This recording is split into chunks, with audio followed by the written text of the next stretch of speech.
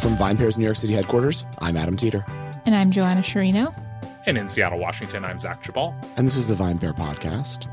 Adam, you feeling okay? You got a little cough drop going on there? I got a cough drop. You know, my throat's dry. It's like it's cold out there. Mm-hmm. And I just, I'm not sick. I want everyone to know I'm not sick. Mm-hmm. And I also did test for COVID this morning just in case, because I was like, I cannot be in a studio with Keith and Joanna and get them COVID. Right before Thanksgiving. Can I ask you guys a question?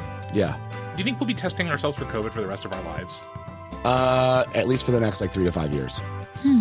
It's just hard for me to see how it ends. I mean, I don't know. Maybe it ends because they stop making tests and people are just like, whatever. But it is. You said that you tested yourself for COVID, and I was like, I mean, it makes sense to me on the one hand. On the other hand, it's like every time I have a tickle in my throat, am I going to take a COVID test for the rest of my life? This is not meant to be a criticism of testing yourself. I think it's fine. I'm not sure. I think as long as it's still considered to be like the cold you don't want to, the virus you don't want to get. Mm-hmm. Like, for example, and also that we have a test for it, right? So the other virus is sort of floating around right now, or the flu, which I don't have because I went and got tested for the flu, and I also have the flu shot, and the flu shot's pretty good this year. Mm-hmm. Or what is it? RSV. Mm-hmm. And that we've never been able to test for, and really only affects little kids. Even though I could get it, but I won't go to the hospital. So. I think as long as I can go to a little testing tent on the street and they're still around and they still exist, I will. But yeah, I don't know. Joanna's keeping those tents in business. They're still everywhere. They are. And I've run out of my free tests. I'm just going to buy some at CVS. They're so expensive. I know. Why? Anyway. That's stupid. But anyways, so little cough drop from the cold. It's like when it's really cold here. Yeah. And then we had a cold snap this week. My throat gets all dry and I don't like it. Mm-hmm. Buy a humidifier, Adam. I know. They're I clutch. can't. Why? My wife has curly hair, and she told me that we cannot have the humidifier in the bedroom because it will mess up her hair. So I suffer in silence. In silence, and to our podcast on air. But I had this realization. Yesterday. Not yesterday. After we recorded last week's podcast for Thanksgiving, when I sort of had some comments about the in-laws. Anyways, I realized Naomi doesn't listen to the podcast, so I can say whatever I want. So this is like a safe space that I can share with all of you, and she doesn't know. Joanna, maybe for the holidays, you need to buy Adam a leather couch that he can lie down on while we record this podcast. Yeah, she doesn't know. We have many here. Oh, okay, good. Yeah. Somebody can excerpt the transcript and send it to her. She doesn't know. No, you don't know. Because it makes her it makes her nervous. Mm-hmm. She doesn't like to know what I say or whatever. So I'm like, it's all good. So that's why we don't have a humidifier. Sorry. To be fair, my wife does not listen either. Hi, dear. Exactly. Hi, dear. So, what you been drinking, Zach? I think the highlights of the last week for me have been, it's a couple things. Had a nice bottle of Barbaresco the other night, made some lamb and decided to pop that open. A 2015 from a producer, Ovello, that I like quite a bit. Ovello is the vineyard, rather. Cantina del Pino is the producer. And just, beautiful bottle of wine. Nice thing to have with the aforementioned wife. And just kind of savor over the course of an evening. Because for us, one of the things that's definitely true with our wine drinking these days is there's the part of the bottle of wine you drink with dinner, and then there's the rest of the bottle of wine that you drink when the kids are asleep. Because the truth is that dinner at our house these days is a brief affair with limited time to consume wine before the children, one way or another, need some attention. So that was really lovely. It's kind of the highlight. I'm sort of I think like everyone, preparing for some nice wine on Thanksgiving. We're having a small gathering, so it won't be a ton of wine, but probably we'll check back in next week with what we had for the holiday. And I don't know. How about you, Joanna? Yeah, so I similar to you, not too much this week in terms of exceptional alcohol, but I did go to a 40th birthday dinner at Saga on Saturday night for my sister-in-law. And they had a number of their specialty cocktails. Saga. So you went to Saga for a 40th birthday dinner that your parents took her to? No, my brother. Oh. Yes, through an intimate dinner party at Saga. It was an exceptional experience. They know what they're doing there. Oh yeah. But obviously the drinks program at Saga is very good. It's run by Harrison Ginsburg, who was one of our Next Wave Award recipients this year. And I had their Easy Money cocktail, which is a vodka-based cocktail with coconut, yuzu, lime leaf, and soda, which is very refreshing. But they also had their Radical cocktail, which is tequila-based with raspberry, rhubarb, habanero, cherry tomato, and lime. Nice. So that was just like overall the standout experience from this past week. Very cool. Yeah. What about you, Adam? So, we are recording this before Thanksgiving. I was going to pretend that we had already recorded it after Thanksgiving because we were that committed and tell you what I plan on drinking in Thanksgiving, but whatever. So prior to this recording, I actually have only drank one night this entire week, and it was for Tim McCurdy's birthday last weekend. Yes. Well, I probably drank enough for the entire week, so that's why. We went to the Rockwell Place. Yes. Which is a really great bar in Brooklyn, owned by Toby Caccini, and I had all the drinks. But the standouts for me were, I always love the Japanese, which is like this sort of like Mai Tai riff they do, which is really delicious with cognac. And then also the Stage Door Johnny, which is like their version of a Boulevardier, and they serve it up. And that was really delicious. And yeah, then, there were aquavit shots. Far too many aquavit shots. There was multiple aquavit shots. Yeah. Like with beers. And it was a Tim thing. With beers, without beers. It was fun. Yeah, it was fun. Good little crew. So, speaking of all the drinks, some news broke on the 21st of November that basically the TTB has agreed, after 20 plus years of lobbying by consumer advocacy groups, that they are going to issue rulings on how they would like to see alcohol, calories, and ingredients displayed on wine, beer, and spirits. Labels, yeah, which is crazy, right? So they're basically saying this is going to happen. We're now going to issue a ruling as to how it's going to happen. But I think, especially for fine wine and fine spirits, this really upends everything. Because if all of a sudden on a bottle of that Barbaresco that you had last weekend, Zach, you see 1,000 calories, that is just going to be insane. Now, what they also say they're going to do as part of the ruling is they're going to issue how many servings are in the bottle. So we always say, a bottle's like 4 to 5 glasses. Also, how are people's heads going to spin if all of a sudden the TTB saying, no, it's 8. Right. That's insane. They're going to do the same thing for spirits. How many servings inside? And then the calories are going to be based on the serving size. Right. And for spirits might be fine because I have an anticipation they're going to say an ounce to an ounce and a half of spirit is a serving size. And so people know that pretty generally. And so those calories could be quite low, actually. But for wine, I can't imagine they're going to say anything less than 3 ounces, and probably more like 4 or 5, in which case the calories could be quite high for people. And I wonder what that's going to do to the market in general. It's kind of nuts. So yeah, what are your guys' thoughts? This is pretty crazy. I want to add a note here, which is I think one of the things that'll be really interesting about this is regards to calorie counts in wine is that I think more than the specific calorie count on an individual bottle of wine, it's going to be the pretty big discrepancy or range that you might see in what we typically think of as a standard category. Because if you look at something like, if you just Google how many calories are in red wine, you get a very generic response. But we know that across the many kinds of red wine that are made, including, let's say, some very popular red blends that might have some residual sugar in them, that number is not going to add up to what the sort of default Google search returns. Some might be lower, some will probably be a fair bit higher.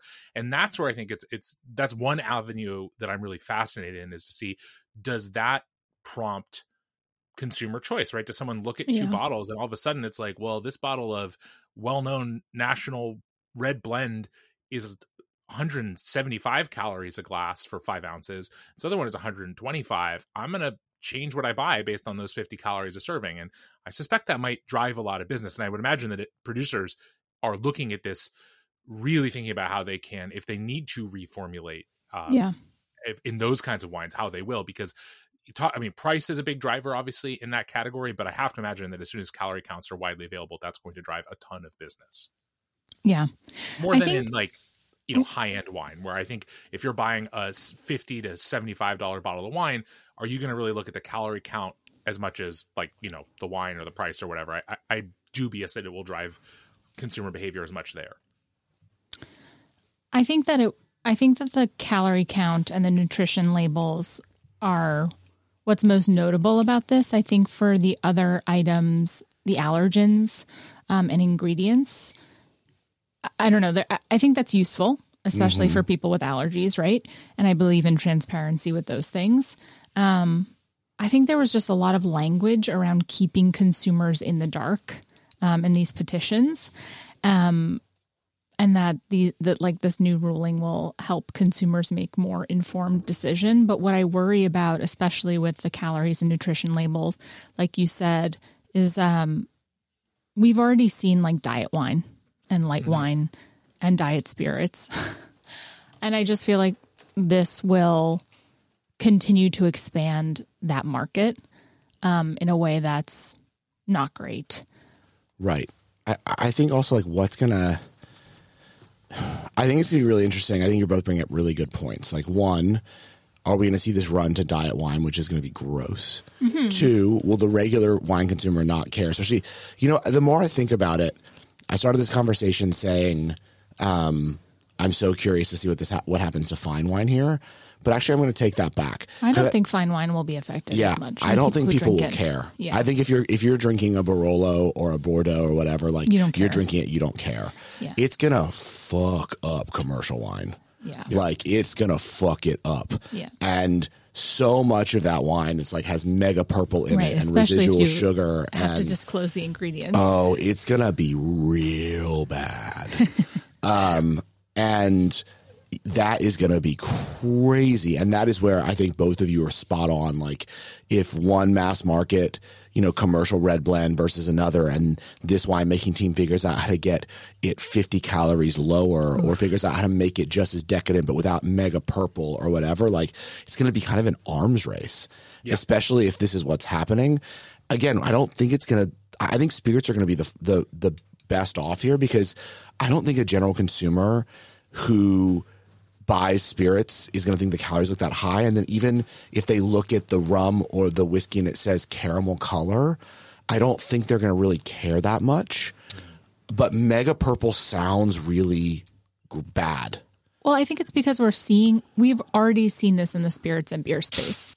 Hard seltzer, things that are lower calorie, light beer, like that's been happening for a really long time. And I feel like people probably have a better sense of the calorie counts on a beer, or, I just feel like it's more widely known, and that's why we've seen it already. Right. But I feel like with wine, that's going to be the most affected by what this. Happens to like these Moscatos that are just filled with sugar and people start to see, I mean, look, again, that hasn't stopped consumers from drinking Coke, but like, I do think there will be some sort of reaction. Or eating McDonald's. Exactly. It doesn't stop you. I mean, we put calorie counts on Big Macs and people are still like, whatever. Or damn. But I think there are a couple of differences, a couple of things I want to point out here. One is there's a fundamental difference, I think, between the McDonald's scenario that you described, where you're already at McDonald's and you're sort of like, well, here I am. I'm going to buy the thing I want and eat it, versus, as we were talking about, shopping in a grocery store or online or wherever and making a purchase decision in part based on that nutritional information. I mean, I'm sure you both remember, there was a lot of that, turn the box around advertising campaigns and stuff when we were kids, targeting our parents to get them to buy different products based on, the nutritional information that was displayed on there. And I imagine there will be some of the same behavior with wine consumers, especially, as Adam pointed out, in that sort of commercial grocery store sector. I have to say, I talked to a couple of people I know who are winemakers about this, both when it was pending and now, since I just exchanged a couple messages with a friend who's a winemaker today. And they all raised a couple of concerns about this. They're in, more on the fine wine side. They're not necessarily concerned that their consumers are going to abandon ship over the nutritional information or the calorie counts on their labels, but they are very concerned about what the TTB is going to require in terms of testing. Because again, this kind of ingredient testing or ingredient labeling may not be hard if you keep good records of what you put in, which these people do, but calorie counts, are you going to have to, each individual SKU, are you going to have to do testing to get the exact calorie count? Are you going to be able to use a range? I mean, think about this, right? The TTB currently requires you to put on your label the ABV of a product, but you have a lot of leeway. Yeah. You have about 1.5 points either direction from the true number. And also, truthfully, the TTB never tests. So producers don't have to actually really put a lot of effort into testing their wine for the alcohol percentage. I mean, they need to know, and they do know, they can do the math simply from when they harvest. There's a simple conversion from bricks or available sugar in the grape to what the finished alcohol will be, but they don't test it generally for the precise number because they don't need to, and whatever. But if you have to test every single batch you're bottling, are you going to have to do that to satisfy the TTB? Are they going to be checking this? What about if you're a distillery and you produce a bunch of individual single barrel bourbons or something? Right. Do you have to test each individual one? I mean, I don't think anyone is clear because, again, the TTB has agreed that they're going to put rules in place. They have not released those rules. So we will, of course, follow up when we have more information. But I do think that there are a lot of smaller producers that look at this as potentially a very potentially costly and onerous thing. They're not against the idea of providing this information to consumers. They are perhaps against the idea of having to spend a lot of money to provide this information that, frankly, a lot of consumers won't even pay attention to. Yeah. At least in their cases. I think this is going to be a bitch. I do. Mm-hmm. I have a question for you guys about this that I was thinking about when this came out too. What happens to all of these famous spirits, these like liqueurs and stuff that have like proprietary recipes? I think of like chartreuse famously, right? Like 2 people alive at any given time know what the recipe is for chartreuse.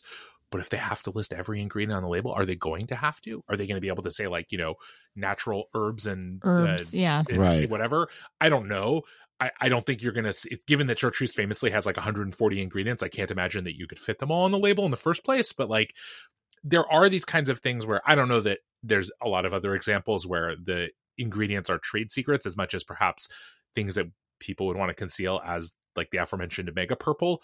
But I am fascinated to see also kind of just how much specificity is required to meet these, whatever these guidelines end up being. Right. Like a mash bill or something. Yeah. I have a feeling that maybe it's going to be like, if it's like, for example, for wine, it'll be something like, organic grapes, but you don't have to say organic Chardonnay grapes, use organic grapes. And then like with, cereal candy, whatever, if you put yellow 5 in it or red 10, like that has to be listed. And then the sugar content will have to be listed, but the sugar content probably be broken out as like added sugar, naturally occurring sugar, right? Like you see on juice, where it's like orange juice says this is naturally occurring sugar, 28 grams, whatever. Added sugar, 10 grams. I think that will be what they have to do. That's just my gut. But because I agree with you, Zach, I don't think there's any way that in a lot of these they'll be able to, like an Amaro or any that just lists out every single. They're going to say absolutely not, and then we're not going to come to the U.S. if we have to do that, and people aren't going to. The U.S. I don't think it's going to require. Like, it's just going to be. It's going to be a mess. It's going to be a mess. Do you think that they'll be able to, like, the labels will be different for the brands that exist, like outside of the U.S. and then they'll have their U.S. label? Yeah, or like your importer is going to be responsible for like slapping something on the bottle, like something at the bottom. Just like you see like imported by whatever. Maybe they have to slap on the bottom like the nutrition label. But it's just it's so weird. It's so weird. I mean, what do you think of the like consumer transparency part of all of this? Well, that's what I was curious about. It's like they say that like the groups that were lobbying for this are saying like this is to help people make more informed choices and help you consider the amount of alcohol you're imbibing. Yeah. I just don't think it's going to work. It doesn't work with anything else. Decisions. Yeah. I think there is a small point in favor of this kind of move, which is that I do think that there is some percentage of people who really don't think about even just the raw calorie count of things they drink, and that can be alcoholic or non. I think it's very easy, though, when a bottle of wine, a can of beer, a bottle of spirit, whatever, has none of that information on it to sort of trick yourself into believing that the calories and such don't exist. Now, I agree that putting that information on there might not change a ton of consumer behavior. And I hate being like, well, anecdotally, but like, I will give an example from my own life. When I used to go shop at Costco from time to time, I was partial to a Costco hot dog. And then they put up the nutritional information, and every single time I go there, I look and I'm like, man, I used to love a Costco hot dog, but that's like 800 calories. I'm not eating that. Yeah. And I do think that there are some people for whom having that information will perhaps allow them to make informed decisions. I don't think it's going to be a huge segment of the alcohol drinking public. And I do think that, it's very hard to balance the potentially real consumer benefit or, need for protection versus the burden on the industry and the just sort of like, what are we doing here vibe of this whole kind of ruling. But I think, the three of us may have a hard time looking at this and seeing it from the perspective of, maybe some of the people who are being advocated for by these groups. I don't find myself identifying with them very much, but recognize that I'm not probably the constituencies that they're serving. Yeah. What do you think of, I don't know, this is maybe a lesser consideration, but like aesthetically, how this changes things too? It used to look ugly. Right. I just keep thinking about like how it looks on the back of a Coke bottle or things like that. Like it's ugly. And I wonder if like the way that, like, will every can of beer have to have it, or will it just have to be on the outside of the box? Right. Mm-hmm. Like, it's really interesting to see how this is going to go. Play out, yeah. And on wine, it's just going to, and like, will there be a threshold? Like, for example, in New York State, they ultimately New York City, sorry. They ruled that you only have to show calorie counts if you're considered a chain, right? That's why Houston's famously changed their name, right? Because therefore in New York they couldn't be viewed as a chain. That's why they changed their name to Hillstone. I didn't know that. Yeah, that's why they changed the name. That's fascinating. And so will there be something like if you are from X wine regions and you're priced at Y price or whatever, you don't have to. So like, or like production, right? Like if you're small production, whatever, like, is there going to be sort of some sort of like, you have to file it with us. We still want to know, but you don't have to label it. Mm-hmm. Yeah. It's interesting. Will there be exemptions for smaller producers? That's a good question that I don't know the answer to. On the flip side to this, I do think there is a point to be made that like the alcohol industry's argument for not doing this is basically we haven't had to do it before, but basically anything else you can consume in this country has to have ingredient labeling, if it's produced at a certain scale. Yeah. And it has always been sort of weird that alcohol just kind of has skated by on the fact that it like is alcohol. I mean, I do think that there is an argument that like if this is a thing we are requiring of all other consumable goods in this country, we probably should also require it of alcohol. I don't know. I'm somewhat sympathetic to that notion. I also will say to the question of the aesthetics, people who are listening to this who are collectors of things, maybe now's the time to stock up. I'm sure those pre-ingredient labeling bottles will have extra value down the road. Just a guess, but I think it's a pretty safe one. So interesting. Yeah. Well, let us know your thoughts. Like, will you look at the ingredient labeling? Will you look at the calorie count? Do you think it's going to give you pause at all? Do you think that we are overreacting to wine as we think the one that's going to face the most sort of not blowback, but sort of repercussions versus something like spirits? Do you think that it will matter just as much in spirits or beer? So let us know what you think. podcast@vinepair.com. Love to hear what you all think. Love reading your emails and getting them. And Zach and Dren, I'll talk to you on Friday. Have a nice week. Sounds great. Thanks so much for listening to the VinePair Podcast, the flagship podcast of the VinePair Podcast Network.